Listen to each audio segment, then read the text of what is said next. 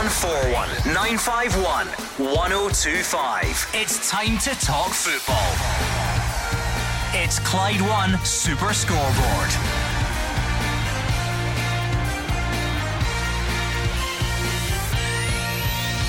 Good evening and welcome to Clyde One Super Scoreboard as we look back on a busy weekend across Scottish football. Rangers close in on the signing of Nicholas Raskin after an incident-packed win against St Johnstone. Celtic stay 9 clear and give a debut in yesterday's win at Dundee United. And Jim Goodwin is sacked by Aberdeen just minutes after a 6-0 defeat at Hibs. I'm Gordon Duncan, and joining me tonight you have Andy Halliday and Roger Hannah. Quite the weekend, Gordon. I saw Hibs hit the 6 goals that cost Jim Goodwin his job. Celtic hit 2 yesterday to stay 9 points clear. Rangers now poised to add Nicholas Raskin before the transfer deadline closes tomorrow night, and 4 teams, including your beloved Motherwell, locked on 20 points in the biggest ever Premiership relegation battle. Oh, hang on a wee second, I've just been sent to the monitor to check that's alright. I think we'll get to VAR at some point, Andy Halliday, because we always do on a Monday. But you've got that, and we've got the transfer window closing tomorrow. It could not be busier. Going to be busy for clubs in the next 24 hours. Hearing some rumours that Hearts might be busy again. We'll soon see. Give us an exclusive. I don't know about that, but I don't think there's going to be a team that's busier than Rangers. There's already been some reports that Nicholas Raskin's on his way. A couple more expecting in the dot, and of course some VAR drama. 01419511025. Let's do it then. If we're looking back, how do you reflect on the weekend yesterday, Celtic fans? How did you see that game at Tannadice? There were a couple of incidents in there, I suppose. You got your win, kept a clean sheet, a debut for What did you make of him? And edging closer, I suppose, to Georgios Giakoumakis leaving, I guess, but it's not happened yet. Rangers fans, if you're looking back, well, it was incident packed, wasn't it? Willie Collum had quite a busy afternoon at Ibrox, so let's make our way through those decisions. And in terms of today, Nicholas Raskin poised to sign for Rangers. What do you make of that? 01419511025. I have rarely, in fact I've never seen an open line like Saturday nights when we started with Aberdeen and could have filled 4 hours with Aberdeen. Such was the drama at Easter Road. So if there's anyone out there, Aberdeen fans or anyone else, who wants to talk Jim Goodwin's sacking, please do. Same number, 0141 951 1025. Let's put you two on the spot then. What was your result of the weekend? Very simple. I witnessed it with my own eyes. Hibernian 6, Aberdeen 0. Dave Cormack had called for an immediate response from the Dons after the cup defeat at Darvel.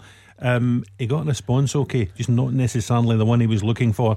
One of the most incredible games of football I think I've witnessed for Super Scoreboard, and it ended with Jim Goodwin making that long walk across the pitch. It was unbelievable, and I'm sure we'll get stuck into that later on, because rarely have we seen anything like that. Jim Goodwin walking across the pitch, having been sacked. So that was Roger's result of the weekend. Andy, you would have picked that, of course, if you weren't a Hearts player, because you can't give it to Hibs. But your result? No, it's got to be Ross County for me. Okay. The good old fashioned 6-pointer temporarily lifts them at the off the bottom of the table in a first win and 6 for the Staggies. Okay, can't argue with that. Goal of the weekend, Roger?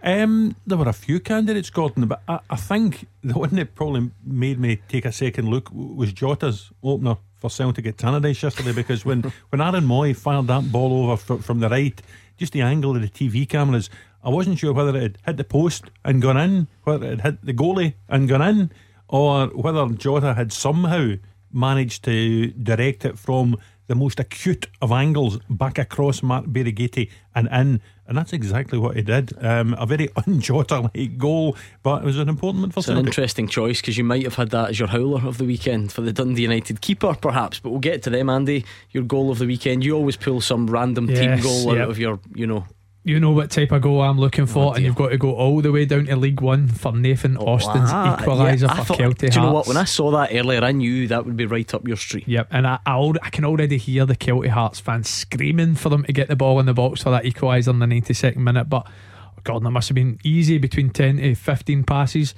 Some great football on show, and a lovely little cutback for Nathan Austin to finish. He's a connoisseur, this man, honestly. Casts the net far and wide. This is where it gets interesting. Forget 93rd minute team goals. Howler of the weekend, there were a few. There were plenty. I think we'll save the VAR controversy for a little later. Okay. I'm going to go with poor old Zach Hemming. got the nod, recalled in the league after I'd seen him the week before keeping a clean sheet for Kilmarnock in the Cup against Dumbarton. Got the nod from Derek McInnes for a big relegation 6-pointer at Dingwall, and somehow lost Jan Danda's 30-yarder in the Highland mist and slipped through the fingers. 3-0, game over. Yeah, that wasn't great. I'll give you that. Your howler. I mean, mine's is kind of a drama, but I'm going down the John Beaton route. Yes, I'm going to go straight for the referee, which is good not choice, very popular, because I know but what must be coming here. You know what it is for me? Ricky Lamy, how he has not won a penalty for his side at the weekend was incredible, and the fact that VAR's had a look at that instant and seen nothing wrong with it, I don't understand it. Tell me about it. Worst call of the weekend, and I'm sure everyone will agree when they phone in between now and 8 o'clock. I'm not sure about that. Pigs will fly and all that. And finally, top performer, main man over the weekend. Who was it? It has to be Josh Campbell. Yeah, that trick for Hibernian against Aberdeen. Alert, on his toes to knock in the rebound for the first. The second, straight off the training ground, he completely lost Graham Shinney, bullet header from the Joe Newell corner. And then the third, somehow managed to persuade Kevin Nisbet to hand over the ball for the penalty and scored it with aplomb. Mine's is a bit of a different one. I don't think I've ever gave the performance of the weekend to a losing side, but Daniel Phillip for St Johnstone for me. It was a game I watched on Saturday at 3 o'clock, and but I'm sure we're going to get to Nicky Clark's red card, but St Johnstone certainly didn't look like they were down to 10 men with Daniel Phillips in the middle of the pitch. I thought he was exceptional. Okay, don't mind that. Bit of a left field choice. Don't mind that at all. Right, come on then, over to you. 01419511025. You can either look back on the weekend's performances, you can look back on the weekend's talking points, referees, VAR drama, whatever you want to call it, or we can talk transfers, because Nicholas Raskin is closing in on a move to Rangers. What do you make of that, Rangers fans? What more is everyone looking for before tomorrow's deadline? Get in touch and speak to Andy Halliday and Roger Hannah. 01419511025. Let's start with the immediate news, if you like, just because it's new and it's fresh. And to recap, what I just said is that Rangers are closing in on a deal for Nicholas Raskin, 21-year-old Belgian midfielder, currently at Standard Liège. It's been a name that Rangers have been heavily linked with over the last couple of weeks, and it now looks like it is pretty much on in the near future. So let's get Michael Beale's take on it. Whilst you get your calls in. Listen, he's an excellent player. There's loads of interest in him. He's got a lot of options, I believe. He's someone that can connect the midfield and the forwards. I think he's technically a very, very good player. He can play as a 6 or an 8. And yeah, he'd be a good signing for someone. It's an eye-catching one because of his age and the fact that his contract's running down. He's got a lot of people that like him. He's a player that's very well thought of in the Belgian national team setup as well. So look, I can't confirm anything right now, but we're closer. But it's not guaranteed right this second. As soon as we have any difference on that in the next 24 hours, we'll let you know. It's not. I've just seen there going across the bottom of the screen that it's done. That's not true. Keeping his cards not that close to his chest, Roger Hannah, but this is happening, isn't it? I know it's everyone waits for the scarf above the head and all that, but this one's happening, isn't it? I would have thought so. Yeah, I love all that chat. He can play as a 6 or an 8. I remember Fraser Wishard's career as a 12, and now Andy Halliday's a 16. So it's strange when managers start reverting and describing players as numbers. I think in that central midfield area, oddly, it's probably an area Rangers do need to strengthen. Stephen Davis is out for the season. Young Charlie McCann headed away last week to Forest Green Rovers. You're not sure beyond the end of this season about Ryan Jack's contract, Scott Arfield's contract. So I think it was an area of the pitch that Michael Beale wanted to address in this transfer window. You might yet see some players going out. I believe there's been various talk of young Alec Lowry going out somewhere on loan as well, Gordon. So if Rangers can get Nicholas Raskin in, and I'm pretty sure they will before the window shuts tomorrow night, I think it's an area that they could have done with an extra number in. Let's bring in John, who's first up tonight. John is a Rangers fan. What do you make of that news, John, that Nicholas Raskin looks imminent?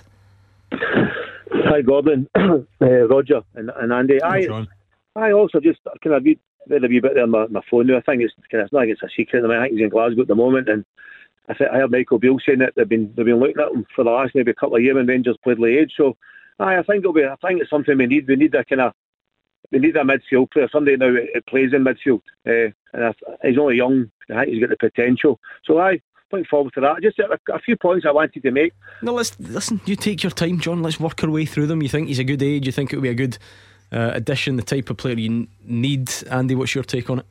I think that age profile is something that clearly Michael Beale's looked at within the squad. You know, Todd Cantwell's at a good age, Raskin being 22, Morgan Whittaker obviously putting in a bid for is really young as well. But I think it's more, you know, Roger talked about Rangers really needing to strengthen that area, which I do agree with. I think it's more the profile of a midfielder they need. You know, I look at the likes of Ryan Jack, John Lundstrom, Glenn Kamara, 3 great players, but all very, very similar. And I think that was very apparent at the game against St Johnstone at the weekend. You know, going down to 10 men, was there really a need for that sort of 2 more defensive minded midfielders? And certainly Raskin seems to fit the profile of somebody that's a bit more forward thinking. A 6 or an 8 basically. 6 or an 8 or a 7. Well, I mean, Michael Beale obviously saw him up close when Rangers played Standard Liège. I'm sure there was a bit more to it than that, but yeah, he's got sort of first-hand experience, and I don't think it's been a secret, as John on the phone quite rightly mentioned. It's clearly been one of the main targets for this window, hasn't it? Yeah, you mentioned a couple of weeks. I mean, for me it seems if it's been January the 1st. It's always been the sort of reports, clearly very high in the priority list for Michael Beale. Quite rightly you pointed out, I think he definitely played the game at Ibrox. I'm not sure if he played the return leg with Kamar Roof's wonder goal, but listen, I'm sure Rangers have done their due diligence of watching more goals than that. Obviously been a part of the Belgian under 21 setup, so certainly ticks a lot of boxes. I mean, there were updates on other targets. Michael Beale said today that it looks like Morgan Whittaker will stay at Swansea and won't become a Rangers player. That was Michael Beale's soundbite today. He said Rangers had made 1 bid and it looks like the player will stay at Swansea, was what he said. He spoke about striking options probably in January. He spoke about a central defender maybe in January, but maybe managed to do it tomorrow. What do you think, John? What else is out there? What do you make of some of the other areas? Aye, also just a couple of wee points, and Andy will maybe appreciate this. I don't know what the surface is like at Tynecastle for Wednesday, but I take my hat to the ground staff at Ibrox. That part was like a bowling green on Saturday, and if you can't play in that, you can't play anywhere. I mean, we've been talking about surfaces the last 2 or 3 weeks, and that part, I know Rangers have not played for the Celtic game, but that part was brilliant. I mean, was like a bowling green. My second point, there was a goalkeeper, the boy Matthews. I think he's on loan for Watford, and I think he's actually contracts up in the summer. And the boy had a couple of outstanding saves 2 weeks ago at McDermott in the Scottish Cup, and he had a couple on Saturday. The one for Taverner, the free kick, one for Ryan Kent, and the one near the end, the deflection for Sakala. Maybe it's something there, I don't know, maybe Rangers are looking at, but he's talking about we need a goalkeeper. For me, I don't know maybe if they're looking at somebody else, but I say that's twice I've seen that. I've maybe seen a couple of glimpses in the highlights for watching maybe the highlights of the weekend. And my third point is, I was coming back to the game on Saturday, and I can't believe some of my fellow Rangers fans. I mean, we've won, and Andy will maybe appreciate this, we've won 2-0. And I heard Hugh Keevin saying, but the Rangers fans will be disappointed. St Johnstone down to 10 men. It could have been a 4 or a 5, but it wasn't. It was 2-0. And I think St Johnstone when they went to 10 men, they kind of set their stall up. Made a wee bit I don't think there's any threat to the game, but they made a wee bit dodgy for Rangers and how they kind of set up. But some of my fellow Rangers fans, I heard them on Saturday, and I'm seeing myself coming back the more. See when I leave my seat on Saturday and I've got 3 points in the bag. I want performances, but we're going the right way. Just be patient. I mean, you need to remember, John, Hugh Keevan's gripe was the fact that in his ACCA he said Rangers 5, St Johnstone 0, and they made him look silly for a wee while on Saturday afternoon. So you need to remember that's where that's coming from. I'm sure Michael Beale will have the same thoughts as you. This Rangers team under Michael Beale was still taking baby steps, and anyone, it was 1-0 at Perth the week before in the Cup, and he was quite happy to get out of that McDermott Park circus with the win and a place in the next round. Did you say McDermott Park circus? Surface. I think you said circus, well, which may be a Freudian slip. No. I think you might have. Anyway, okay, you carry on. You know how you kill a circus? We might need a clip. Go for the juggler. Oh dear, hurry up. Anyway, so he'll be just as happy at 2-0 at the weekend there against St Johnstone. There are no easy games in this league. You know yourself, you've seen it all. Remy Matthews, very good goalkeeper. I remember when he was up here the first time at Hamilton, he looked a good goalie. But it's actually struck me, John, this season, I've seen him a few times, how much improved he is from his time at Hamilton. He does look the real deal. Whether he's ready to jump from St Johnstone to Rangers, I don't know. That's something that, you know, Michael Beale and his coaching staff would need to look at. But he is a very good goalkeeper. Don't want to spoil John's point. He's made it. We'll deal with it, Andy. But I think Michael Beale's been quite clear. The goalkeeper one comes in the summer. So whether that is Remy Matthews or anyone else, it doesn't look like it will be now. We asked you for, you know, your thoughts on Nicholas Raskin. Here's what Michael Beale said about a centre back today. I think we need to moving forward, just because there's a little bit of uncertainty around the centre half positions, and when Connor and Ben weren't fit, we were having to play midfielders there, or Leon, and Leon's had a fantastic first half of the season, but that was a lot of pressure thrown on his young shoulders as well. So I think moving forward, if I just want some certainty in that position, and if we was to get an injury, I still want certainty, because I think you build a team from the back forward, you build a team out of possession first. And it really helps if you have mainstays in the centre of your team. There's one or two really interesting things. They become much more clear in the summer, if I'm honest. But if we can force something through, we will try to. Yeah, I don't see it as a main priority area of the pitch for Rangers, but I think a lot of that is down to Rangers' biggest issue at centre half position has been availability more than personnel.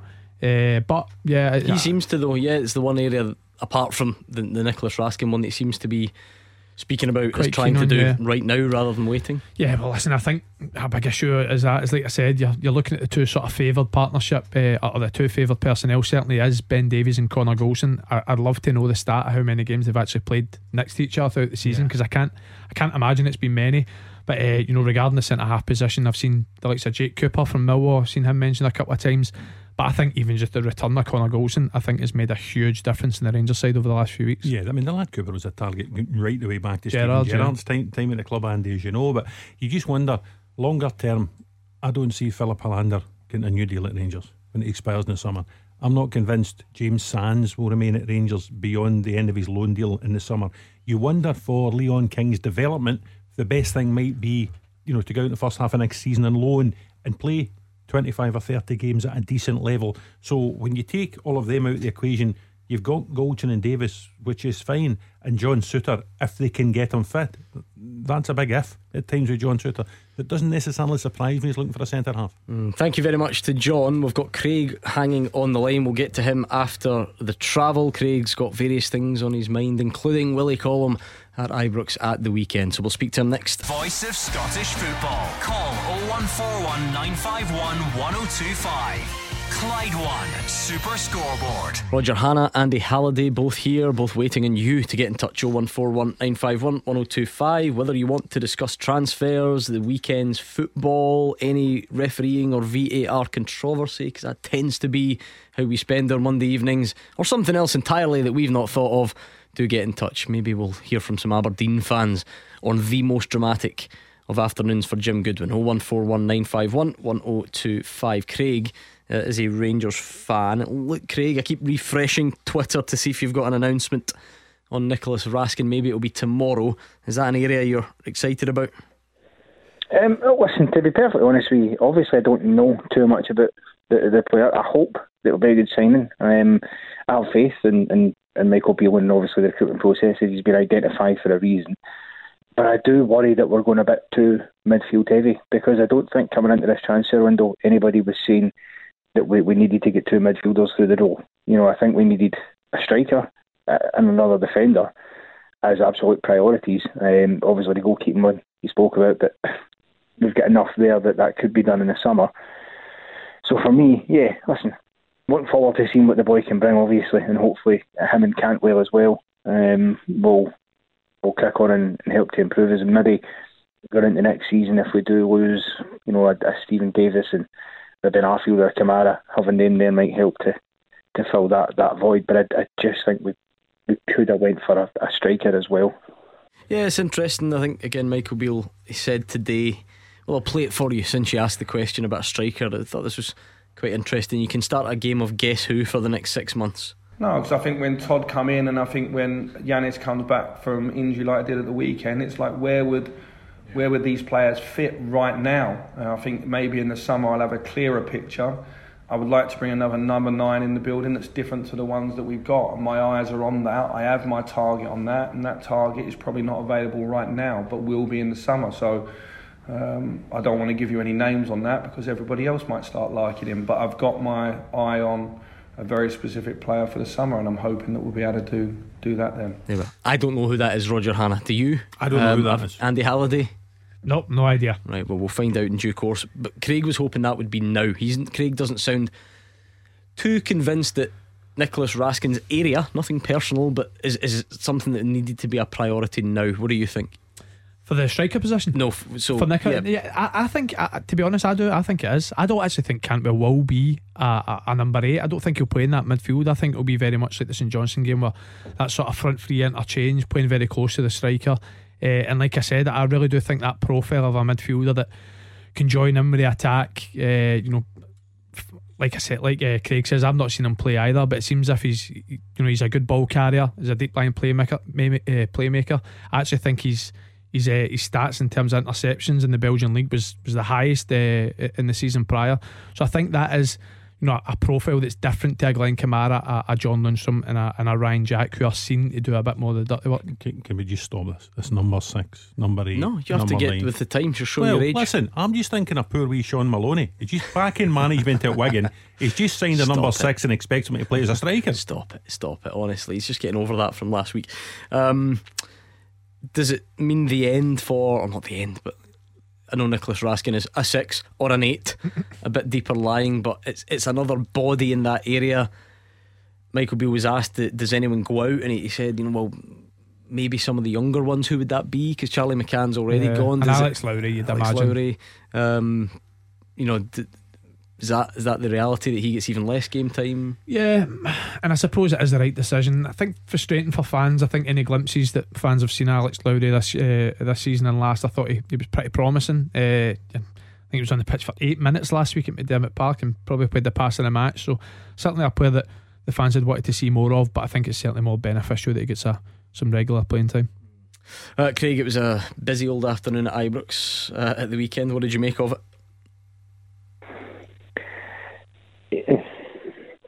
It was, yeah. That was kind of the main thing I phoned for. I thought, I've got to be honest with you, I didn't think Willie Collum had his best game. And listen, you're not getting a lot of this for opposition fans, especially when it comes to Rangers and Celtic. But I really felt for St Johnstone, because for me, Nicky Clark, that's a ridiculous decision.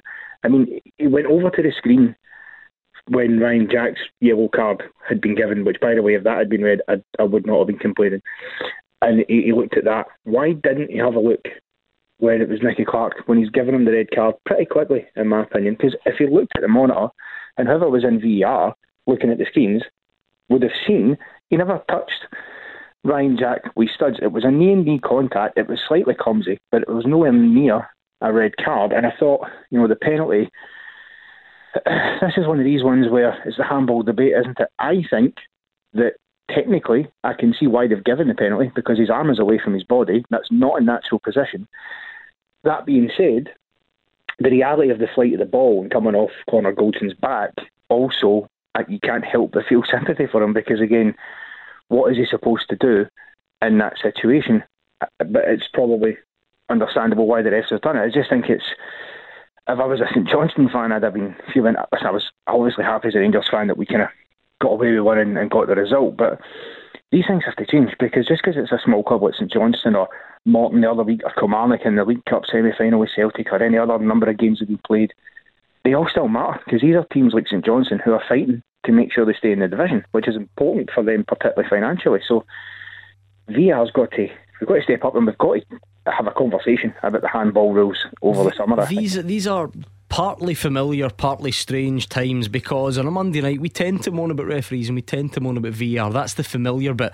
Craig's on saying his team got away with them at the weekend, so let's take 3 main calls at Ibrox. Pick one. Well, what I'm going to say to you, Gordon, is good weekend for VAR, bad weekend for referees. That's a fair point, because there is an important distinction.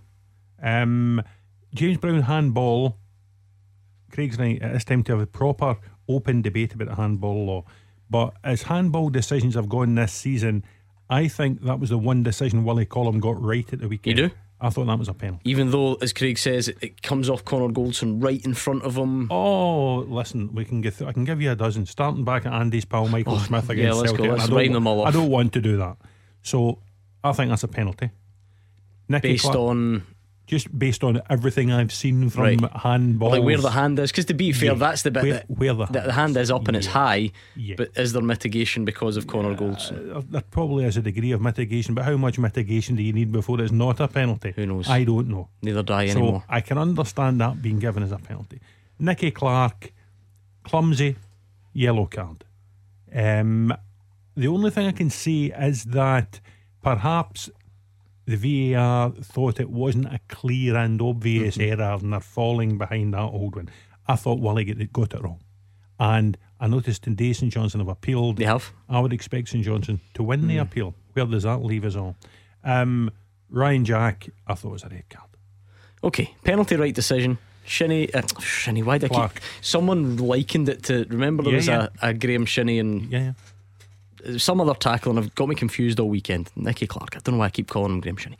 That was the wrong call for you. I thought the red and yellow were the wrong way round. But when I say VAR had a good weekend, I think the VAR was correct in bringing Willie Collum to the side of the pitch at Ibrox to look at Ryan Jacks again. And it's not VAR's fault. And the funny that thing Willie is, doesn't want to change his mind. We've also all been we've all been desperate to see a referee go over and stick with his initial decision, which Willie Collum does. But if you don't agree with the decision, then you won't be happy about it. Andy, the three of them.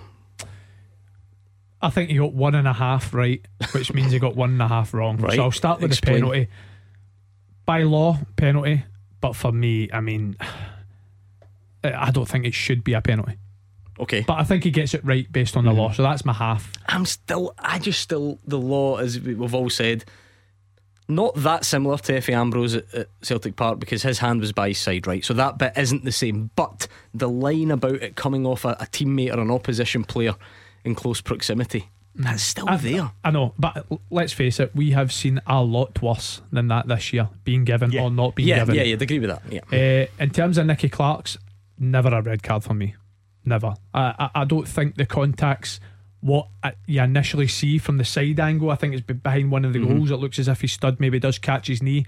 Even then, I don't really know where his sort of knee, his foot can go in the fall through, but we actually see another angle. It looks like a sort of knee on shin collision. Craig said that. Does Craig sum that up quite well? Because look, see when two players go in like that, you can't really expect the referee in real time to notice that the foot went through in between the legs and it was the two knees that collided. But in case you hadn't noticed, you're now be able to look at it. You're now supposed to look at it in that forensic detail. Yeah, and I don't know, you or Roger might be able to tell me better. I don't actually know how it came to that decision. It seems as if it took a very, very long time. Who made the decision? I'm not too sure. They are in constant contact. I think it was almost a minute from the clash between the two of them to Willie Collum flashed the red card. So I am assuming that Willie's saying to the VAR, no, I think the other way around. I think Willie's saying to VAR, I'm going to send him off. Any reason for me not to? Yeah, it has to be more like, well, I say has to. Logically, that's the way it should have gone. But so right, I don't think Ryan Jacks is a red card. You don't? No, I think it's a yellow card. I think it's a poor mistimed challenge, but I don't think there's as much, shall I say, hilarity towards the tackle if Nicky Clark doesn't get sent off 5 minutes prior or 30 seconds prior, for a fairly similar challenge, if not, probably a better challenge, if I should say. Big picture here, Gordon. Ryan Jack and all the Sunday papers saying what a great season Andy Halliday was having at Hearts. I know exactly. Did they? I haven't seen that. Oh no. I'll get you a copy. Monday, Andy Halliday says Ryan Jack should have been sent.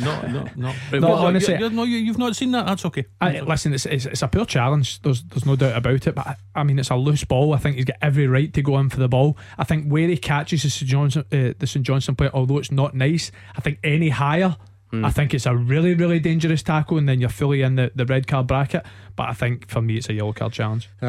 People start throwing things at the radio when you mention interpreting the rules whatever way you like, Roger. I do remember one in was it a Merseyside derby with Virgil van Dijk that sort of put it in my head. I think one of the refs explained about how the height is important, and Andy's right, Ryan Jack is quite low, but the rule also states about excessive force and endangering an opponent, and I would be understanding. You know what I think about them though? You know what I think about that part of the law?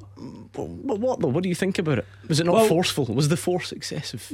there is force, but I just don't know how there can't be force for a slide tackle. Right? And listen, if you mistime the challenge, you make force contact. Is allowed. It's excessive force. Right. Well, so Berighitti punching the ball, is that excessive force?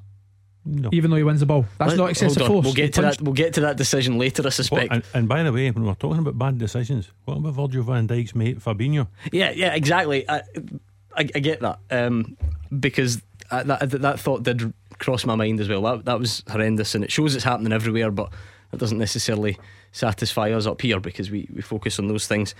So what box is it for you? Andy's letting Ryan Jack off with it because it's low, but you're the force, the dangerous nature of it. I think it was excessive force. We're split in here, I have to say. I think he's a bit fortunate. But listen, you look at the game, Rangers would still have won the game. I don't think these are things that necessarily change the course of the game. Maybe I'm wrong. Yeah. Like I said earlier, Andy, it's funny because I think you in particular and a few others have been desperate, it's a bit over the top, right, but really keen to see a referee go to a monitor and not just be swayed by their pals at Clydesdale House and not just let them ref it. We've been waiting for someone to do it. Some people would say, well, of course it would be Willie Collum would be the first. Yeah, I'd like to see it in a more clear-cut decision, if that makes sense, because listen, as much as I think it's a yellow card decision, if Willie Collum did brandish a red card, I don't think there could be major complaints, even though I do think it's a yellow card. But for example, you brought up the Effie Ambrose handball. I know it's 2 weeks ago, but that is one where when Kevin Clancy was going to the monitor, I thought, I don't think he's going to change this. So it's about time somebody stuck to their decision. Yeah, interesting. Thank you to Craig as a Rangers fan, and is saying over the piece. In fact, I think all three almost. Craig feels they got away with maybe not quite the penalty for the handball. 01419511025. Alec is on a similar theme, I think. Alec, take it away. Hi guys, thanks for taking my call tonight. Big Celtic fan, but I was delighted when Celtic never get the penalty yesterday. The goalkeeper incident. It was never a penalty in a million years. The penalty that big Effie Ambrose gave away as well last week was never a penalty. These referees, Willie Collum is always at the centre of the attention. We should have lost a penalty against Kilmarnock in the semi-final when Giamarcus shoved the Kilmarnock player over. How couldn't you see that? But I watched the Rangers game through my green tinted specs on Saturday, sit and watch it on the telly. There's absolutely no way St Johnstone player's hand went towards the ball. No way.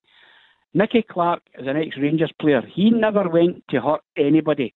The tackle was mistimed because Lundstrom actually pulls him from behind and it knocks him off balance. There's no way Nicky Clark tried to hurt any Rangers player. But the Rangers player, the Ryan Jack one, that tackle could have broke that boy's leg. That was a red card all day long. Yeah, terminology is important. People always say this about, Nicky Clark didn't mean. I'm not saying it is a red, by the way, but whether he meant it or not, it's irrelevant. I think we know that. This idea of intent, and you hear that, or he's not that type of player. I think it does help, though. Do you not agree? Well, when you're debating the decision, not for a referee. I'm not sure, because see if it does. It's funny how you can spin this both ways, because I've seen people say about Ryan Jack, he only flies in like that because he's just been challenged by. I think that was actually said at the weekend. And therefore you can tell Ryan Jack's going to do somebody because so that's why the rule makers, as annoying as they can be, they've chipped away at this over the last few years, where it's about outcome rather than intent for various offences. I think it is just because the fact that I have played with Nicky Clark and I've actually never seen him make a tackle, so the fact that he has made a red card challenge is incredible. Going back to Alec's first point, I agree. I don't think it was a penalty. When Mark Berighitti comes out and punches that ball, he clearly wins the ball, gets it clear. Don Robertson's made a mistake, VR has corrected it, and then Don Robertson has made another mistake. Kieran Freeman nearly caught the ball. Waves play on, and VAR correctly gives Celtic a penalty. This is really weird because Craig, the Rangers fan, was sort of on pointing out all the things his team have got away with, if you like, and Alec is now on saying, I'm glad we didn't get that penalty. It's really weird. Usually we're arguing much more than this. I think the penalty incident, I found it baffling that Don Robertson gave a penalty in the first instance, because I don't think there was anyone in the stadium that didn't see Mark Berighitti punch the ball. And I know there was that collision there with Kyogo, but it was very difficult to avoid a collision. That's when what you're VAR's coming had a good weekend. VAR has got both penalty decisions correct at Tannadice after Don Robertson got them wrong. I think we have to be conscious, right, that the belief in our officials is at an all-time low, and maybe that part of that's understandable. That's fine. The standard, everyone wants to see it improve. we can't have it both ways all the time, though, can we? There has to be an element of the Don Robertson one where you say, fair enough, that's VAR doing its job. Like, he's made a wrong call. That happens. You remember, was it Rangers Napoli? Rangers got that's a ludicrous penalty for handball that never was. The referee goes and checks the monitor, overturns it. That stuff just happens. It's what it's there for. Same with Willie Collum going over and then standing by his own decision. These are things that maybe in time we can take a bit more encouragement from, but it feels like whatever happens, we're leaping on the mistake part of it, if you like. Yeah, I would agree with that. But if you're looking for positives out of it, Gordon, the positives there aren't many, don't get me wrong. No, the positives are the correct outcome was reached in those two penalty incidents at Tannadice yesterday. The Kyogo one wasn't a penalty, the Kieran Freeman one was a penalty, Aaron Moy scored the penalty, Celtic won the game. Yeah, and I think for the amount of contentious handball decisions we've seen throughout the season, regardless if there's any change in law, I don't think it'll affect the penalty that Kieran Freeman gave away, because that's a penalty all day long. Yeah, I just now go through them, but when I watch them over the weekend, I think, right, we'll get phone calls about that, I think Kieran Freeman, we're all okay with that? We don't need to debate it. No, it's a penalty. Too much further. No. Right. I'll tell you something. Why was he not booked though? Is that another debate? There we go. I've just created one. Here's the thing. When he'd already been booked, remember, so if he'd been booked for the handball, he would have been sent off, obviously. But James Brown of St Johnstone on Saturday for his handball wasn't booked either, but was booked a few minutes later. So I might be able to shed a bit of light on this, Roger. Go for it. I was part of 2 games this year where there was penalties being given for handball. One was booked, one wasn't, and the referee, I'm not going to name him, told me that we'll be able to find out. What game was it? We've had 11 penalties this season, so all the best try to find it. There's a Pro Harps conspiracy. There's the call you never hear. Yeah. But to my understanding, the yellow card was given for handball because the shot was hitting the target when it hit his hand, and if the shot or pass isn't on target when the handball offence occurs, it's not a handball. That is what I was told from the referee. It's not a booking, you mean? Yeah, a booking. That was my understanding of it. I just feel like with many of these things, there's been some examples where that either hasn't happened or when it should have, or vice versa. But if that is true, then Brown's and Freeman's actually aren't. They're not bookings. Anyway, I'm sure everyone will nod in agreement. 01419511025. Now it feels like a Monday. Let's keep going. We'll speak to you next. 0141 951 1025. This is Scottish football's league leader, Clyde One Super Scoreboard. Roger Hannah and Andy Halliday are here. It's much more fun if you give us a call, but we like to read your tweets as well at Clyde SSB. Deggs is on the handball from Ibrox. Says that line about it hitting a player, we talked about it coming up off Connor Goldson, is no longer in the handball rule, and he sent me a screenshot, and fair enough, I stand corrected.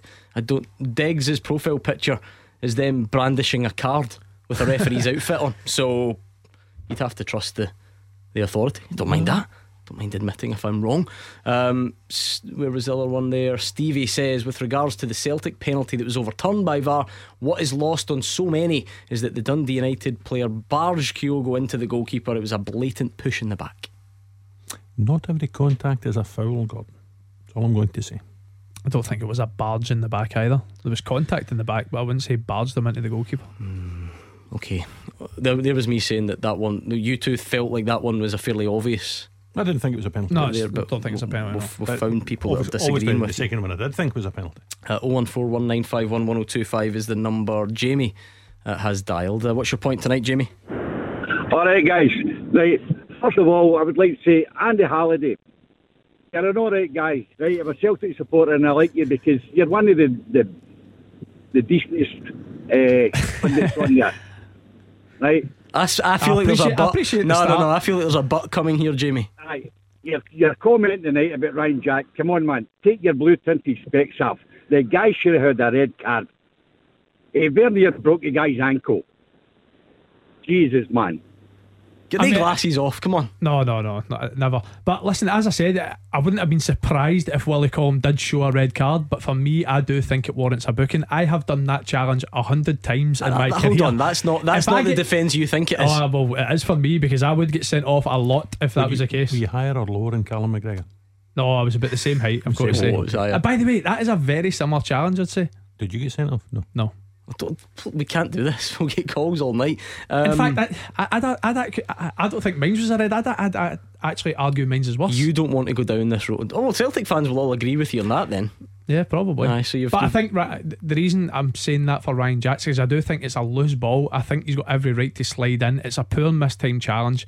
That for me is why it warrants a yellow. To be fair to him, Jamie, and I don't like doing this, right, but I don't think it's got anything to do with blue tinted specs, because he's just admitted that he thought that Nicky Clark should never have been sent off and should have stayed on the pitch. So we'll cut him a wee bit of slack. He had them on at some point. Come on.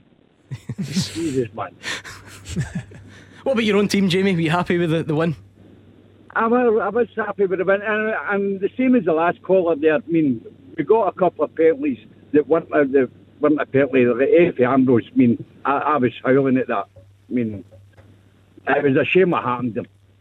I know he's he makes mistakes like that, but come on, a penalty for that. And listen, I think it's important that I'd love to know, there must be a stat out there that tells us the amount of handball decisions have been given this year for penalties, because it must be a rise on previous seasons. There was the one I read won't be up to date now. It was a few weeks ago, obviously. But this is football now, though. Remember, this is not necessarily as you'll remember. There's an incredible stat, and I wish I was smart enough to have it off the top of my head. You can go and look it up, and I'll do it later in the show. Of the first World Cup with VAR, was it 2018? It would have been versus the previous World Cup. It's something like the number of penalties at Russia 2018 is like the same as the previous 3 World Cups combined or something. VAR gives you more penalties. I get that we're sort of caught up in how bad we are at VAR and how bad our referees are at it and so on, but across the globe this is what it does. The number of penalties, driven perhaps by the handball rule, has skyrocketed. Yeah, I think one thing leads to another, Gordon. It doesn't surprise me in the slightest. There'll probably be more red cards, I would think, as well, through the introduction of VAR in Scottish football. It's something we just have to roll with. And if Andy Halliday was really thinking about this, he'd get the penalties off Lawrence Shanklin at Hearts, try and get the goal bonus up a wee bit. Absolutely. Can't see me doing that. No, he doesn't miss, does he? Doesn't look like missing.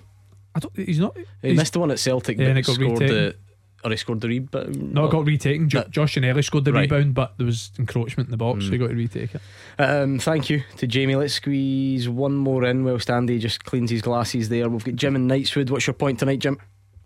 Hi guys, first time caller. How you all doing? Good, thanks. What made you call tonight, Jim? I've just got a couple of queries. One is there any transcript between the VAR room and the referee, that if there's any sort of appeals, is that presented during the appeal to see who said what? It's a great question. What a great question. Why is it taking you so long to phone in, Jim? You should have been on here years ago. That's an answer for Roger, no me. In terms of evidence in an appeal, I'm not sure. I wouldn't have thought so, but that's just a hunch. I can't imagine.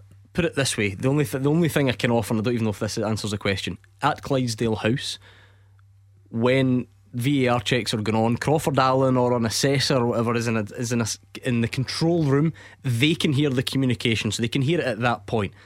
Is it typed out and printed and presented? And is any of it redacted before the appeal? At an appeal, that all sounds to me as if the answer would be no. But maybe Jim's close to what I think a lot of people would agree. You'll have seen this example. Was it in Germany last week? Was it when the referee explains to the manager on TV why a decision was made? Did you see this? That was actually going to be my next question, because a big thing about when VAR Daniel Siebert apparently explaining to RB Leipzig coach Marco Rose why he didn't send off a Bayern player. Well, do we need more communications? Ultimately, what I'm asking. But is there a place for that? Because there was a lot of comparison to the sort of TMO with rugby, and there is that sort of live audio feed, so there is that explanation of why they came to that decision, what the reasons for. Do you think there's a place for that sort of live audio feed for? They're going to do it. They're doing it this year. I get my years mixed up. Starting at the Club World Cup, I believe. Is that right, Roger Hannah? Maybe not to that extent, but the referees are going to announce why there's the VAR check. Yeah? Is this news to you? I think it's the whole thing would be fabulous. No, but that's happening. So, I'm sure I read that. I can't wait for the Mondays. Can you imagine the weekend there? First of all, Nicky Clark, then Ryan Jack, and everyone is able to hear the communication between Willie Collum and the VAR headquarters, it would be fabulous. Do you think, Jim, the Willie Collum one with Nicky Clark, is that a really good example of when it would be useful? Because, you know, as Roger said earlier, it took a minute and then he produced a red, but he hadn't gone to the monitor in that time. You know, would that be a really good one to have heard? Yeah, it would be, because, you know, we don't know who made that decision. You know, if it was a red card, then the referee would have shown the red card almost immediately, but not having to wait a minute and have a discussion with the VAR. So then it puts you in, you know, who's the referee? You know, is it the referee that's in the VAR room, or is it the referee that's on the pitch? I mean, so that that, you know, if there's going to be appeal by St Johnstone, which I hear there is, then surely St Johnstone should be able to ask for that dialogue. I get why people would scoff at this, right? I do, but I think you almost have to assume or accept at this point, Roger, that Willie Collum did make that decision. I get what people are saying. Why did they not do it quicker? And it did VAR. These are all very interesting, sort of hypothetical. You've not really got much choice. Maybe, as Jim says, in Jim's ideal world with the communication, then you know. But if it was VAR driven, surely he does go over to the monitor. That's the point. Is that fair? Absolutely. I think if it was VAR driven, Willie would probably have flashed a yellow card and then been directed to the monitor to look again. There you are. I knew I had. You know, you have to think it was referee driven. The look that you two gave me had me doubting it. But I think it was just the fact that it still took that long. Yeah. And then people kept saying, well, look how quickly he got the yellow out for Ryan Jack. Yeah. You know, referees work in mysterious ways. The Club World Cup next month in Morocco will trial microphones allowing referees to communicate VAR decisions to fans and TV audiences. To fans? Oof. Yeah. In the stadium. Yeah. That could be, however, some good content. I'd like to know a bit more about that, because does that simply mean, is the referee just going to say what's on the screen? You know, VAR check, possible penalty. Because if it's just that, really, that's not actually. Or is it the full? I can see number 5, he's holding them on. Morocco in the springtime, I think it's imperative Super Scoreboard sends me over there to investigate this, Gordon. Yeah. I'm willing to go there. Would you take on behalf of Super Scoreboard? If I made you take Gordon Dalziel or Hugh Keevins, you have to take one. Who are you taking? I'm staying at home and the two of them can go. Beat the Pundit with the Scottish Sun. For the best football news and opinion online, thescottishsun.co.uk/football. Tell you what, Jim, that was a good call for your first ever time. Make sure you stay in touch. Don't be a stranger, Jim in Knightswood. It's Beat the Pundit time. If you fancy toppling Roger Hannah or Andy Halliday, you have to call before the end of the news on 01419511025. Tackle the headlines. 01419511025. Clyde One Super Scoreboard.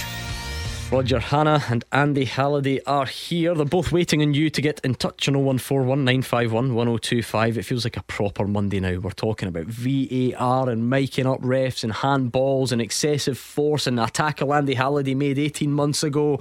It's great to be back. So if you want to keep going with that stuff, please do. We did start with Rangers apparently imminent signing of Nicholas Raskin. So if you want to talk transfers, we can do. Celtic fans, it feels like we didn't actually talk about the football yet from yesterday. Lots of talk about refereeing decisions. What about on the pitch? A debut for O.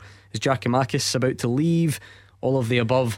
And we cannot possibly get through the end of this show without talking about the sight of Jim Goodwin walking across the Easter Road pitch whilst these players are doing a warm down with a bag on his shoulder, leaving his job as the Aberdeen manager after a 6-0 defeat. A remarkable afternoon in Scottish football. So get in touch and we'll speak to you after we play this.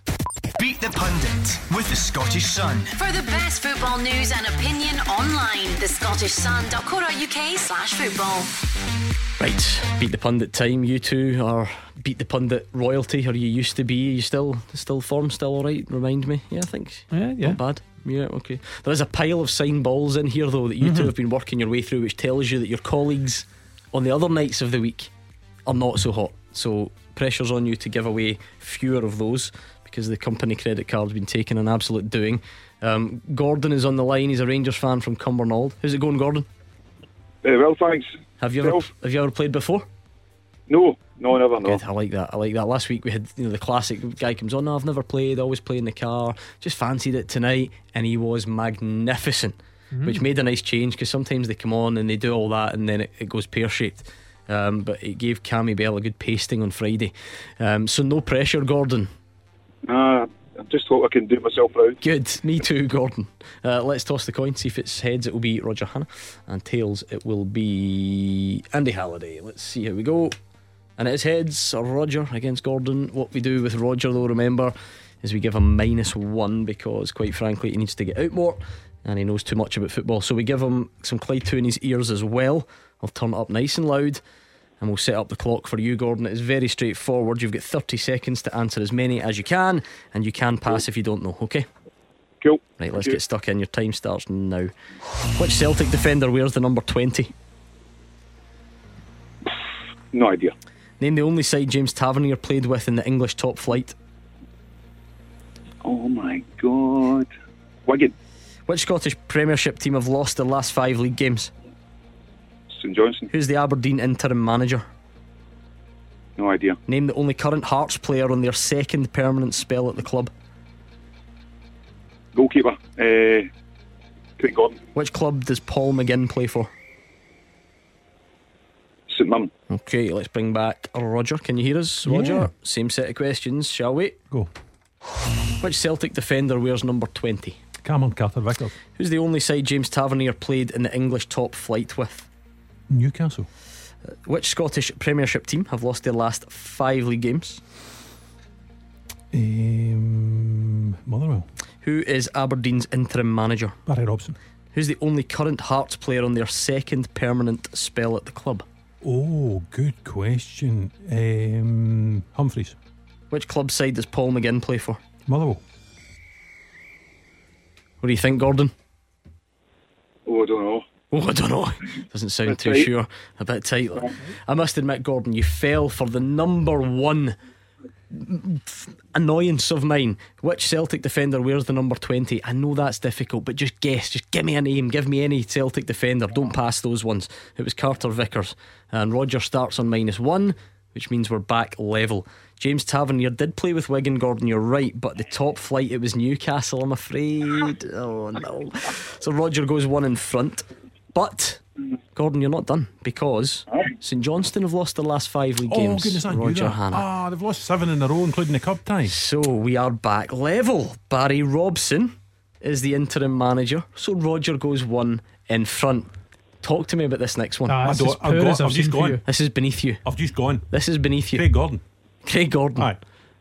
Gordon's namesake. He got it. Although at first he went the goalkeeper, and I was worried. I was like, can I give? I went. He said I don't know Craig what happened Gordon. there. So that was back level again. Yeah. Magnificent. Happy days. Which club side does Paul McGinn play for? Gordon. St Mirren and the McGinns is usually a good bet, but Paul is currently at Motherwell, and Roger has done you with a last minute winner. Hard lines, Gordon.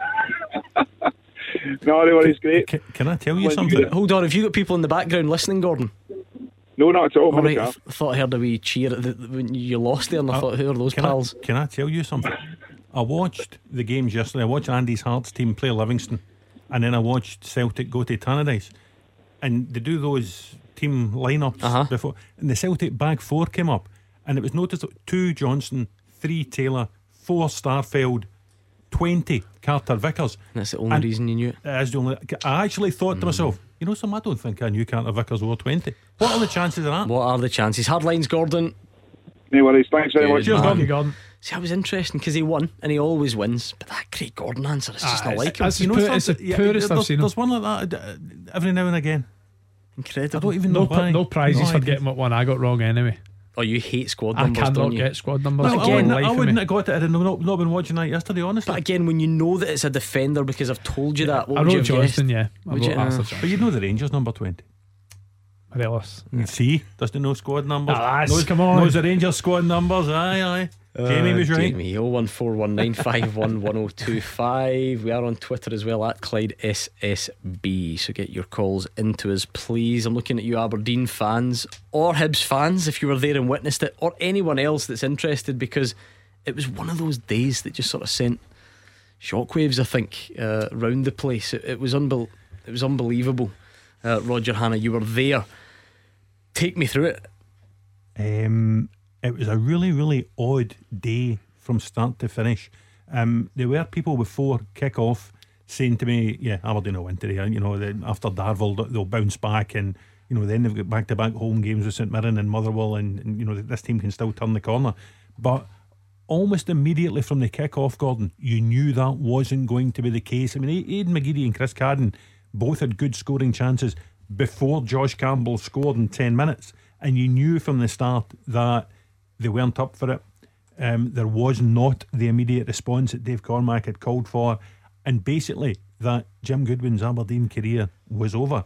And it was bad enough for him to see the third and the fourth and the fifth go in, Liam Scales sent off, the sixth going in stoppage time.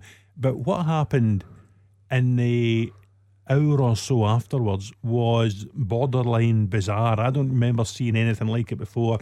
A manager effectively being sacked in the tunnel, going in, saying farewell to his players as they were sitting in their kit before they'd been in the shower, and then, as you say, putting his bag over his shoulder, walking across the pitch. There were still subs doing the warm down, there were still people tidying up after the game.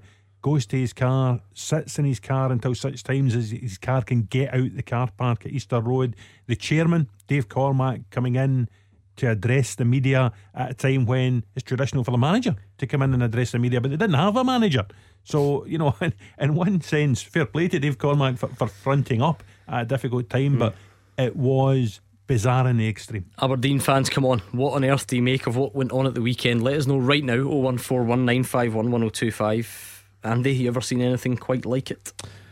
No. Listen, it's never good to see someone lose his job, but there certainly was a sense of inevitability about it. I think, after that Darvel game, I think the sort of writing was on the wall, but you certainly feel as if you're going to get a reaction out the team, out the players going into the next game. And I mean, to lose 6-0 after that game, the writing was pretty much on the wall. I mean, 1 win in 10 isn't great reading. 7 wins in 43 games. I think Jim Goodwin's tenure at Aberdeen was also not great, but I mean, an average of 3 goals a game they've conceded away from home. It's remarkable.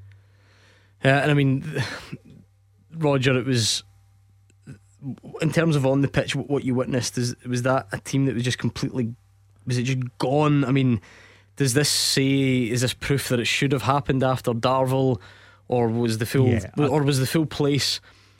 Was the full place thrown into uncertainty because of the statement in between? The one that said that it's unacceptable, but we want a response this week. It's just been, what a weird time. It's 1 win in 10, I think, since the World Cup break, and we knew it was going to be a unique season. We knew there was going to be uncertainty at some clubs after the World Cup break. I don't think anyone expected any of the teams to collapse like this. There were times in the first half of the season Aberdeen looked quite bright. Miovski and Duke were scoring goals. They meted out a couple of pastings at Pittodrie in the first half of the season to other teams, but they've been dreadful. The tactics at home to Celtic when they parked the bus but still lost, losing those 2 goals to Scott Arfield when they were 2-1 up against Rangers after 95 minutes. Red cards for Anthony Stewart at St Mirren and in the League Cup semi-final, which they lost. The 5 goals lost at Tynecastle, 3 goals lost at St Mirren, that defeat at Darvel. The players are beyond bereft of confidence. They are shadows of the players that they can be, and everything just came home to roost in 90 horrific minutes for Aberdeen on Saturday. And you wonder how Barry Robson and Steve Agnew and a new look caretaker management team are going to haul this team back off the floor, because St Mirren is no easy game on Wednesday night. You've got time for another wee insight? Take it away. Steve Agnew was my coach at Middlesbrough. Got him to thank. Yeah, he's very, very good. Is he? Must be said. Really good coach. I think he started at Middlesbrough, I believe. Came sort of through the youth ranks, and then he was a reserve manager when I went there. Played a number of reserve games under him. Really, really good. And then moved on to Hull to be assistant manager under Steve Bruce, I think. Steve Bruce took him to Newcastle. Yep. Fantastic coach. For somebody like Barry Robson that's taking a key role at a big club in interim charge, somebody with the experience of Steve Agnew will be massive. There's no way Steve Bruce can be getting this job, is it? No, I can't see it. But I tell you what, if the rumours are true that Chris Wilder's heavily linked, then I think that would be a fantastic appointment in Scottish football. Yeah, I wouldn't disagree with that at all. And you wonder what type of manager would be good for Aberdeen, because since Derek McInnes left, they've gone for thought outside the box, if you like. They brought Stephen Glass back from the States, put him together with Alan Russell and Scott Brown. Looked at an innovative, imaginative choice. It didn't work. They've then gone for the hot ticket at the time in the Scottish Premiership in Jim Goodwin, a young manager, cut his teeth at Alloa, then St Mirren, and going to Aberdeen. That's not worked either. So you can't imagine they'll go down the same route and go for argument's sake, back to St Mirren and try and get Stephen Robinson. You can't think that's going to happen after what's just happened with Jim. And some of the guys you would have thought been candidates in the past, Gordon, Jack Ross, he's just been sacked from his last 2 jobs at Hibs and Dundee United. Callum Davidson won 2 cups for St Johnstone, as you say, and beat the pundit. They've just lost their last 7 games. Even if they're, would Derek McInnes have come into the frame if he did Kilmarnock third in the league or something, to go back to Pittodrie? Tommy Wright's one that's always mentioned. Tommy Wright's another one, but I was going to say, Derek's team are bottom of the league just now. Previous manager was there Tommy Wright. There aren't many obvious candidates around the place at the minute. So maybe a Chris Wilder or a Danny Cowley or a Dean Smith or someone with a fresh set of eyes, Chris Wilder, a fresh set of contacts, been on a few quid at Middlesbrough. I mean, you're still living off that big Middlesbrough wage. No chance. I tell you what, there's Dean Smith, another manager I've worked under, so yeah, certainly a good candidate. Dean Smith's a very, very good manager. Sort of fits the mould that Dave Cormack talked about Aberdeen playing this more attacking sort of style of play when they brought in Stephen Glass. Seems to be a thread here. All these managers Andy's worked under are unemployed. They're all unemployed. Let's hear from Dave Cormack, who again did the post-match press conference that the manager usually does. A remarkable afternoon. What did you make of it, Aberdeen fans? Pick up the phone. The results basically since we came back from the World Cup have been wholly unacceptable. I saw fans there today, 1,700 of them there today. I used to be one. I was when with 5,000 fans back in 1980 when we won the league, right? We won 5-0. I feel for them. Personally, I feel like I've let down the supporters. I met with Jim, and Jim's a thoroughly decent guy, as most of you guys know, and he came up, gave me a hug and said it wasn't good enough, and I really didn't need to say kind of much more than that.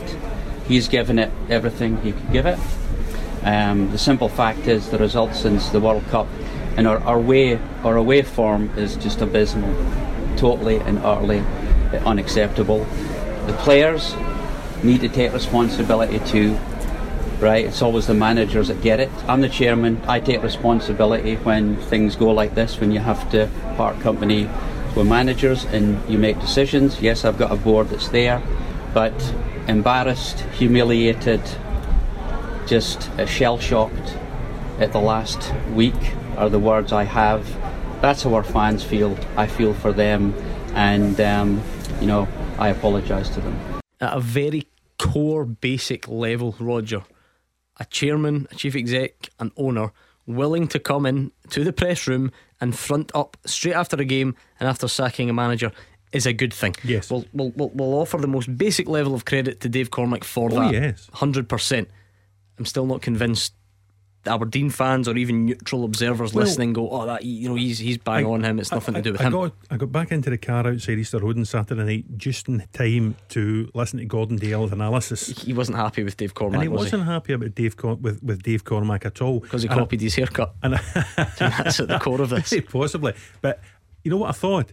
I thought Daz is speaking as a manager, and I don't think managers would appreciate a chairman going in and doing that immediately after the sacking of a manager. I think managers or former managers believe that the correct course of action for Aberdeen last week was to get Jim Goodwin in on Tuesday or Wednesday and pay him off after the Darvel defeat, because I think we're all agreed there was no coming back after Darvel. I think we're all just surprised that he was still manager for the Hibs game, and it just went even further awry. 0141 951 1025. Good time to call. We'll get you on next.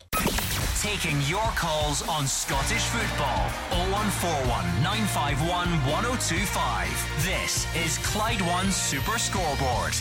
Roger Hannah and Andy Halliday are here. 0141 951 1025. We're about to speak to a couple of callers that are hanging on. We've got Paul and Felix. We'll do them in just a second. Let me very quickly give you tonight's full-time teaser. It's been sent in by Alan Pirry, who sent this one in to us, fulltime@Clyde1.com. So thanks to Alan. Let me see, 13 answers in this, which is quite a lot. So there we are, I can ditch one of them. Let's make it 12 players who've scored a hat-trick in the English Premier League, and they've got a Z in their surname. Quite simple, isn't it? I mean, it's left field. 12 players, an English Premier League hat-trick, and a Z in their surname. Luis Suarez. Yes. So to spoil the punchline, right, there was 13, and one of them was Fabrizio Ravanelli. But I thought 13's too many, I'll just scrap him. Because he get a Z in his surname? He doesn't, that's the point. He was the only one that had it in his first name. Right, okay. So I thought we'll just make it surnames only. Suarez, yes. Gianfranco Zola. Brilliant. Yep. Edin Dzeko. Okay, I like it. Okay. One more and then we'll move on. Couple of absolute crackers on here, I must say. Alright, no, that's fine, we'll leave it there. Thanks again to Alan. It's fulltime@Clyde1.com. Fulltime@Clyde1.com. Tonight we're looking for 12 players with a Z in their surname. How do they come up with these things? That have scored an English Premier League hat-trick. Paul is an Aberdeen fan from Alloa. Paul, how do you even begin to sum up what it feels like to be an Aberdeen fan after the weekend? Embarrassing, shambolic, unbelievable. Did you want me to go on? It's pretty awful. Yeah, I mean, the last time I asked an Aberdeen fan this on the show, they swore, so I'm just glad that you didn't do that to me, Paul.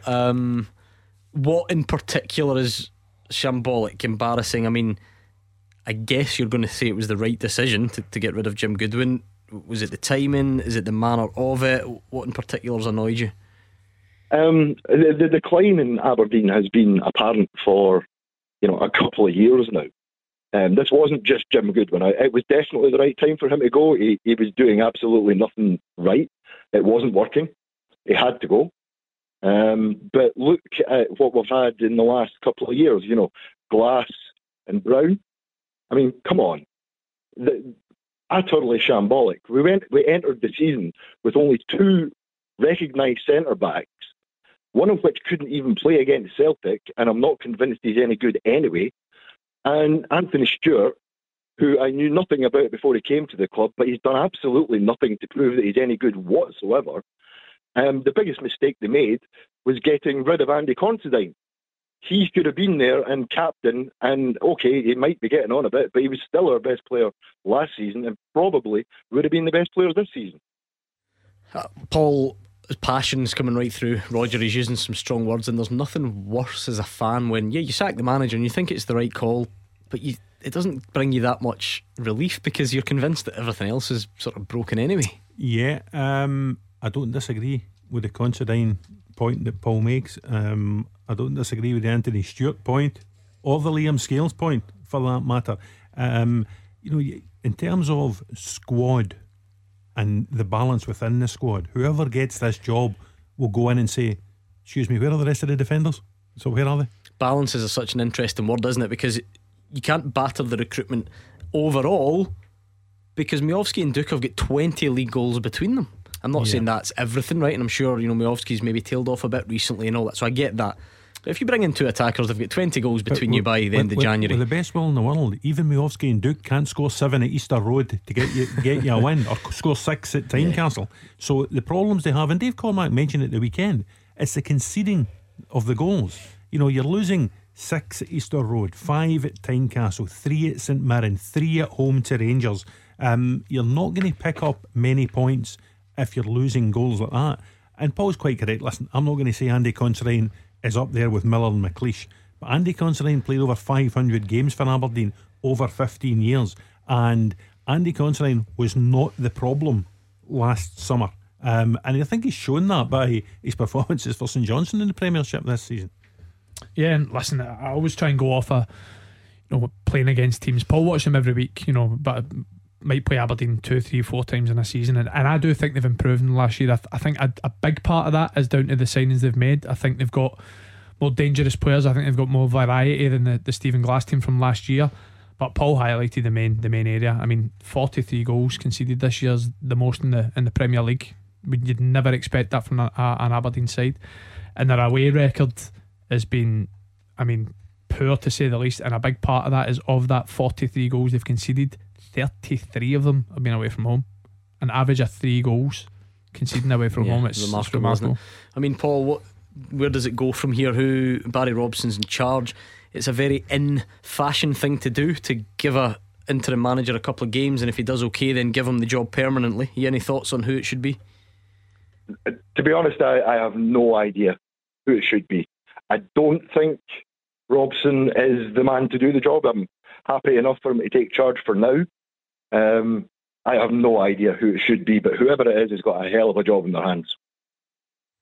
I just think experience is called for at a time like this. I think they need an experienced hand at the tiller at Aberdeen, someone who has seen a situation like this before and won't be spooked, and someone who can take a step back and look at what Aberdeen need, not just for the next 4 months to the end of the season, Gordon, but potentially for the next 3 or 4 years. Recruitment is crucial. Look at the recruitment that has helped Hearts to 3rd place in the league. I know he's injured just now, Craig Gordon, back for a second spell at the club, you know. I've heard, yeah. Absolutely superb. You know, look at the signings. You know, Rose and Devlin have been found in Australia. Snodgrass has been lured back to Scotland. Barry Mackay's been lured back to Scotland. Lawrence Shanklin's been lured back to Scotland. Andy Halliday's been lured back to Scotland. They're all there. But, you know, that's a squad not just strong but deep as well. Even with, you know, injuries to like Andy and Craig Halkett recently, the bench has been really, really strong.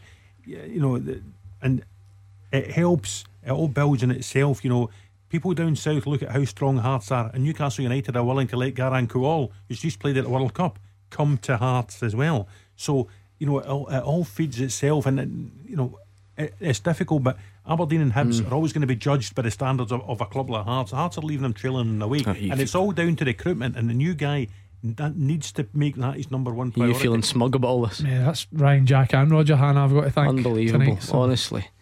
So your closest city, right? Well, to be fair, there's a turnaround for them at the weekend. Until Saturday afternoon, they were apparently in crisis as well. Hibs and Aberdeen are going through this. So they make you smug as a Hearts player, your closest rivals. Don't let David Martindale hear that though. Listen, going into the game as well, I thought it'd be on a knife edge. I actually favoured Aberdeen just because I thought that result against Darvo, I just assumed there'd be some kind of reaction. But no, I'm not going to say it's a surprise that Hibs won the game, but to win by the margin they did was certainly a surprise. I'm sure Paul's delighted at the recent signing of a young defender on loan from Watford anyway, because it's certainly an issue the part they have to improve. Been pushed out by Ryan Porteous maybe. And whilst we're on the topic, very quickly, I'm about to speak to Felix, who's been hanging on for ages just because it's there. 6-0, Kevin Nisbet comes on and scores. He was meant to be going to Millwall the day before. People kept saying, well, there's obviously another club. Well, that was 3 days ago, and there's no other club apparently right now, and the window closes tomorrow. Does he stay at Hibs? I still have my doubts. I don't know. I genuinely don't know. It wouldn't surprise me if there was movement tomorrow for Kevin Nisbet. That's not to say he'll go, because if you asked me a week ago, I thought he would have been a Millwall player. Andy, strange for me. Just doesn't quite add up. I think if you're going down to a club to finalise a move and do a medical to then sort of do a complete U-turn, come back up the road, I'm not too sure what's happened there. But listen, Ryan Porteous has been a big player for Hibs, but for me, I think Kevin Nisbet would have been harder to replace. I mean, someone that scores that amount of goals in the SPL, proven goal scorer, I think it'd been difficult for Hibs to replace. So they'd be very lucky to hold on to him to the end of the season. Felix, you have my heartfelt apologies because you've been hanging on for ages. I admire your patience, so take it away with your point. He's fallen asleep. It's my fault, to be fair. He's definitely snoozing. I can hear him for too long. I can hear him snoring in the background. Felix said what a shift he's put in. There's a wee clock that tells me how long callers have been waiting. It doesn't look pretty. I feel really guilty. Too long. Felix, can you hear me? Can you hear me okay? Sorry, it's my fault. I kept you waiting. What's your point tonight? No, that's fine. I've just woke up again. I've just got a point, and I've got a question as well. So my first point is just about the game on Sunday. So pretty much first half, a lot of Celtic fans thought were terrible, but I thought pretty good. I think the only thing we didn't get in the first half was the goal, and I think we're starting to get sort of really impatient if we don't score in the first half. What's going on? Why we're not in front? And it's just one of these things. We've been playing so good recently that pretty much there's an expectation for us to be leading at half time. So I did think we're too bad the first half, but the second half, Aaron Mooy and Jota, they were absolute standout. They were great. I think Aaron Mooy's been a bit of a slow starter, but he's been amazing. And Jota, just some of the skills he's pulling off, some of the crosses and that, I thought he was absolutely excellent on Sunday. Yeah, listen, I can't argue with any of that. Aaron Mooy created one. He seems to have taken over the mantle as Celtic's designated penalty taker, takes them very well. And, you know, if someone had said to you that Matt O'Reilly was no longer going to be a first pick in that Celtic three-man midfield, you would have thought it's going to take a really good player to oust him from that. But a really good player has come in and has ousted him. And you would think, you know, there's a League Cup final just next month. You would think if the League Cup final was tomorrow, the Celtic midfield would be McGregor, Mooy and Hatate.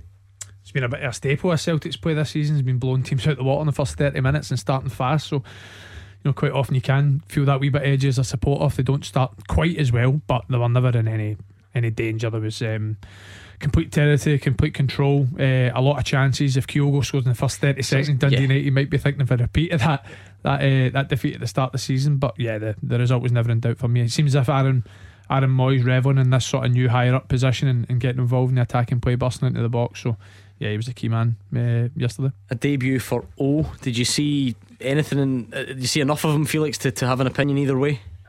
I don't think we're seeing enough of him. I think he needs a bit more time. It was he didn't sort of do too much, but it is good to see him on the park. It's good to see he's fit, he's ready to go, all the rest of it. It's just a case to get more game time and seeing what he can do. Yeah. Well, you could probably make a stab at what type of player he is. I mean, you see him, you see the size, you see the way he moved around and so on. Would anything jump out for either of you? No, listen, it's unfair in the lad to try and make judgments just now. He will become the backup for Kyogo going forward. I would expect, you know, you're asking, do we think something will happen with Kevin Nisbet in the next 24 hours? I think something will happen with Georgios Giakoumakis in the next 24 hours. So it will be Kyogo first choice, as it always has been, really, and O will be given the opportunity when the opportunity arises to back him up. Played a great ball in the last minute for this chance. Other than that, yeah, I mean the game sort of petered out in terms of the pace of the game, but through no fault of his own, it was just Celtic are very comfortable, try to see out the win. But I'm sure it'll make a big impact from now at the end of the season. Here's the latest update. It's been rumbling on this on Giakoumakis from Ange Postecoglou yesterday. Brief. I'm not really sure what's going on in the background, and I assume everything will get sort of resolved in the next couple of days. Yeah, I'm comfortable with the squad. As I said, even if I wasn't, Michael's not taking my calls anymore, mate. So he's telling me that we're done, but it's probably as strong a squad as I've had since I've been here. You can almost see that, Roger. Look, Celtic always have a strong bench nowadays, right? But in particular, it jumped out when I looked at the bench yesterday. There's now not even, with no disrespect, there's not an Ideguchi on there that you think, oh well, he won't come on. There's not a James McCarthy on there that you think, well, he won't come on. It was just full of players that would pretty much be in the team. I needed to know Juranovic is gone, Giakoumakis is he wasn't involved yesterday. He's going to go as well. Young Scott Robertson left the club last week. Moritz Jens is gone too. Wouldn't surprise me if there was a couple of fringe players, Ideguchi being one, maybe heading out tomorrow on loan somewhere, just to get the squad down to a manageable size. But it is deep and it is strong. Ange Postecoglou saying he's happy with it. Andy, doesn't sound like there'll be any incomings. Like we mentioned, the outfield players on the bench yesterday was Kobayashi, Haksabanovic, Turnbull, Iwata, O'Reilly, Forrest, O and Maeda. So I'm not surprised there's any more ingoings for another player at the moment, really. No. Listen, I think it's a manager's dream. It's what everyone, you know, aims for at the start of the season, to have two capable players in each position. And you've got to say Celtic have done enough work in the last few transfer windows to allow themselves a very, very strong squad. That only sort of blip, you might say, is try to get one or two out that's maybe a bit far off the pitch, or get them off the wage bill. But other than that, they're in a strong position. No doubt tomorrow for you, Giakoumakis will go. I mean, it certainly sounds like it, but is it now up to him really to find something that listen, I think You need three parties to agree. You need someone who wants to buy him. Well, there's probably a couple of clubs out there. You need the player to want to go. I don't think he's disguised that in the month of January that he wants to go. And now that O is in the building, I think Celtic are quite happy to let him go. I think the deal will be done. I feel like I'm losing track of who's in the lead between Atlanta and Urawa Reds, because every time I refresh Twitter, it's somebody else apparently is leading it. Can you shed any light for me? My guess would be Atlanta. Okay. Thank you, Felix. 01419511025. On the full-time teaser tonight, the guys are looking for 12 players with an English Premier League hat-trick to their name, and they've got a Z in their surname. Nathan has nailed a few of them. You've given me Suarez, Zola, Dzeko. We've got a few down here. I'll start with Carlos Tevez. Wonderful. Roger? Javi Hernandez. Javi Hernandez. No, apparently. Oh, no hat-trick for him. I'm going to go with a more left field, because I'm sure I was at the game. Okay. Matthias Kezman for Chelsea. No, apparently. No. What about his old Chelsea teammate Eden Hazard? Yes. And they got his stripped, didn't you? No. Did you not? Hazard. No. Who did you swap with Chelsea? Drogba. So I knew he was one of the big hitters. Lucas Perez when he was at Arsenal? No. What about Wilfred Zaha? Nope. Last shout I'm going to go with. He was on loan at Hibs once upon a time. Ricardo Vazte. No, I'll give you some thinking time. We'll get the answers next. Number 1 for football in Glasgow and the West. 0141 951 1025. Clyde One Super Scoreboard. Roger Hannah and Andy Halliday are here. What an illuminating break that was, Roger Hannah. Andy Halliday's just gave us the best / worst exclusive ever known in Scottish football. He's adamant. I'm not repeating it. No, I'm going to have to try and fill in the blanks here, and I won't say it word for word. I wouldn't burn your sources, of course. But Andy Halliday's telling us tonight, Roger, his big exclusive, he's convinced that Nicholas Raskin is done and it's over the line. But when we asked him why, because I went to Twitter, I thought if Rangers announced this, he basically told us there's some sort of secret social media code that only Rangers or former Rangers players are aware of, and that's told him that Nicholas Raskin's a Rangers player. But you never thought this day would come. When you set out, if I'm wrong, I'll hold my hands up. When you set out in journalism that this is how players would uncover transfer news. This is the cutting edge. The journalism. That's what it is. It's a secret code. Well, I'm on it now. Don't you worry. I'll be keeping a wee eye. You having it, Roger Hannah? Does it sound good to you? This won't end well. No, you're right, it won't. 01419511025. So Rangers fans, if it happens soon, very well done to Andy Halliday, and if not, then you know where to direct your anger. I'll accept that. Even though everyone knows it's surely getting close, but he's confirming it apparently. Right, your teaser tonight: 12 players. They've got an English Premier League hat-trick to their name and a Z in their surname. It's a random question, but I like it. You've got Suarez, Zola, Dzeko, Tevez, Hazard. What about Raul Jimenez at Wolves? No. Another current one I thought was Ayoze Perez at Leicester. Yes, well done. Good shout. There's another current one you should really look at, because when you think of the team and so on, there's a good chance he's got a hat-trick. And there is a very loose Scottish football connection with this guy. Oh, Eberechi Eze of Crystal Palace. No, his brother plays for Stranraer. No. I should have been thinking about this instead of my code. Yeah, you should have. I've got it. Mahrez. Yes. The failed St Mirren trialist, as the story goes. Riyad Mahrez. So, is that all the current ones down? 1, 2, 3, 4, 5. Yeah, I'd say so. Five old guys to go. Yep. When you said a sort of loose, I wondered about Fabrice Fernandes. No. That was your Scottish one. That was the Scottish one. I can try and find you a link to Scottish football in the remaining 5, but I'm not convinced I will manage it. So there's a couple in here with an Arsenal connection. Oh.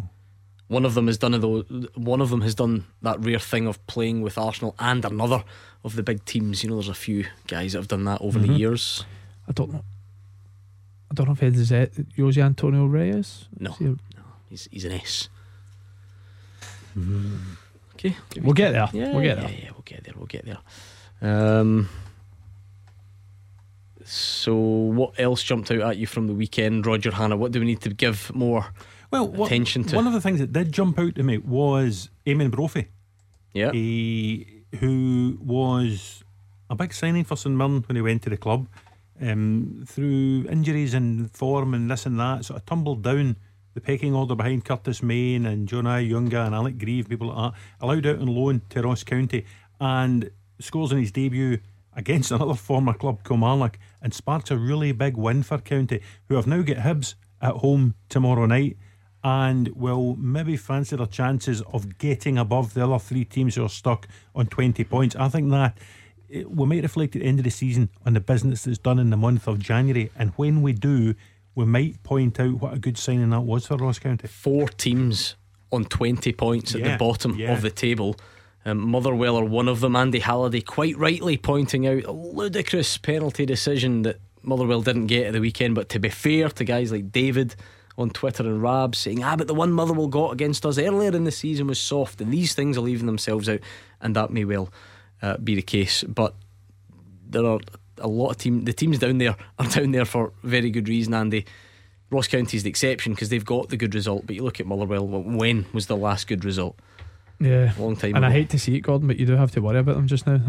I am fully aware of that. But tomorrow night, home to St Johnstone, who have lost the last 7. That's even worse for them than Motherwell, who went to Fir Park earlier in the season, conceded an equaliser in about the 93rd minute, and then found time to score a winner thereafter. There's so many of those games that Motherwell are suffering from. Yeah, I mean, it's the kind of big game that you and Gordon Dale would dash out the studio tomorrow night and get to. That's a good point. That's a good point. I mean, I now no longer live in Motherwell, as you well know. But you and I have. But Motherwell still play there. It just makes it logistically more challenging. He has no excuse. I used to love heading home and quickly going for the second half. Maybe I will tomorrow, you know that. But then it's deadline day. Might get called into work-related business. But what if it's Motherwell deadline day, saying you'll be there on the spot? I think that's unlikely. Kelly Dundee United also massive. Same night, you've got to say.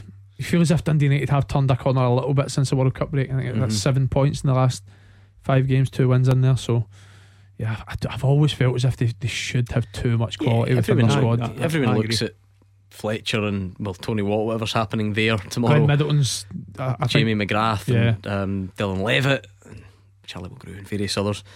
Right, what should we look out for then? You're in the closing stages, deadline day tomorrow, Roger Hanna. What are the headlines to look out for? Well, I think Andy Halliday will be proved correct. Nicholas Raskin will become a Rangers player tomorrow. Whether that's all the business Rangers do tomorrow, either ins or outs, we'll have to be waiting and seeing. Quickly on that, Nathan has tweeted me and he's cracked your code. He knows. Oh, does he? Nathan knows about this. I'm impressed. There you go. Anyway, carry on. Nathan to see that. I think Georgios Giacomakis will be a former Celtic player before the close of play tomorrow.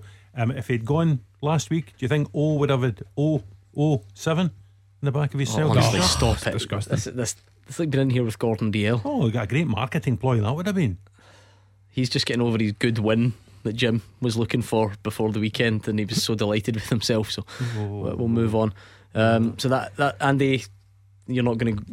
No big money transfer for you tomorrow. You're not giving us any more exclusives. No, Hearts do more business. I'll be here next Monday. Come on, Robbie will have turned off by now. Are you going to do more business? Well, I don't think it's a secret that they've went in Callum a couple of times for Callum Patterson. Yeah, so don't know. I'd love to see that. He's obviously had a good career since he's went down south. Got caps for Scotland. Had a good Hearts career in the past. So if we could get him in the door, that'd be another strong addition to the squad. I think there's every chance that'll happen. I think Hibs have done one today. CJ Egan Riley's come in from Burnley. I wonder if there'll be one more. But when you play in Dingwall on transfer deadline day, does that minimise your chances of getting players in the door? I don't know. Yeah, I was thinking that. I mean, just a slight logistic challenge. You like to think big clubs have got things in place, but we're not as big as some clubs. Will Aberdeen sign more? And if so, who's signing them? Tony Bryson makes a great point that the Motherwell game's Wednesday, not tomorrow. Sorry, as soon as I said if that, Gordon Dale and I do rush out the studio to Fir Park tomorrow, we'll have made a serious and grave error. I'll need to go up to his and watch Love Island with him, and nobody wants that. The when thing was the last time Daz went to watch Motherwell? Exactly. Anyway, Willie Pettigrew was up top. Let's quickly round off the teaser. 5 more you're looking for. It's just, I'm worried for you. Alexis Sanchez. Yeah, that was the one. Yeah, that's the one. Okay, keep going then. I'm toiling for you, to be honest with you. We need some clues, Gordon. I can hear the tune. Right, there are two separate answers have a festive connotation. The big guy with the red beard, the red suit and the white beard. What a shout. Rocky. Santa Cruz. And the other one? Oh, there's another one? 2. First name this time. St Nicholas.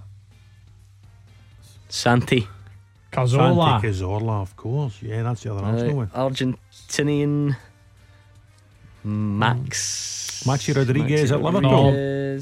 Oh, I was going to say a different Maxi. No. And the last one, I think we're running out of time. Maxi Lopez? I'm going to have to put you out your misery. It is Jordi Gomez. Oh, Swansea. Yeah, tough one. Never. We got there then. Thank you to Andy and Roger. Make sure you join us tomorrow, deadline day. Hopefully high drama with Mark Wilson and Gordon Dalziel. And Callum Gallagher is up next.